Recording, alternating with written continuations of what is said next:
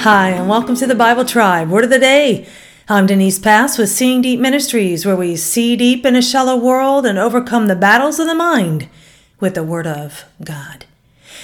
We can become jaded by life's twists and turns and believe the lie that our troubles are destined to fate or karma, or that God does not see or care.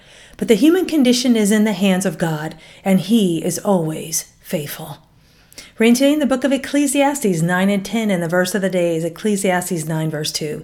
It is the same for all. There is one fate for the righteous and for the wicked, for the good, for the clean, and for the unclean, for the man who offers a sacrifice and for the one who does not sacrifice. As the good man is, so is the sinner. As the swearer is, so is the one who is afraid to swear. Word of the day is fate. It is the Hebrew word mik-reh. It means event, chance, fortune, accident, or destiny. In all his wisdom, Solomon still struggled to make sense of the human condition. But chalking it up to fate did not satisfy his yearning to understand. Let's read Ecclesiastes 9, verses 1 through 3. But all this I laid to heart, examining it all, how the righteous and the wise and their deeds are in the hand of God. Whether it is love or hate, man does not know. Both are before him.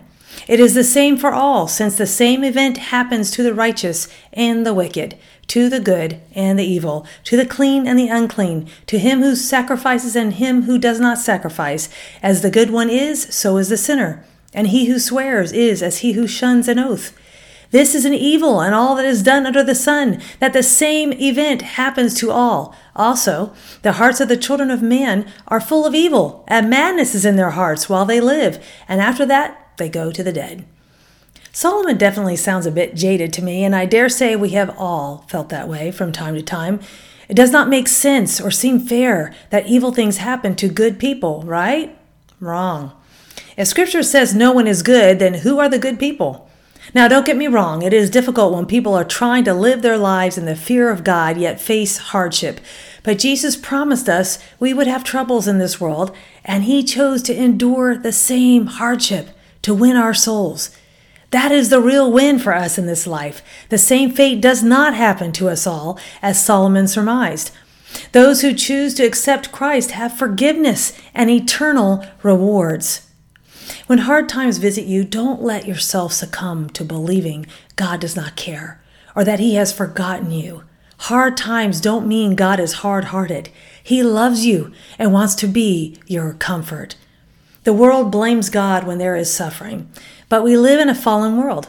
What is it in your life right now that does not make sense? Can you trust God with that thing? He is trustworthy, and He can do beautiful things with our struggles if we will let Him. It isn't fate that rules over your life. God holds you and this whole world in His capable hands. Go with God and His precious word, friends. Join us tomorrow in the book of Acts.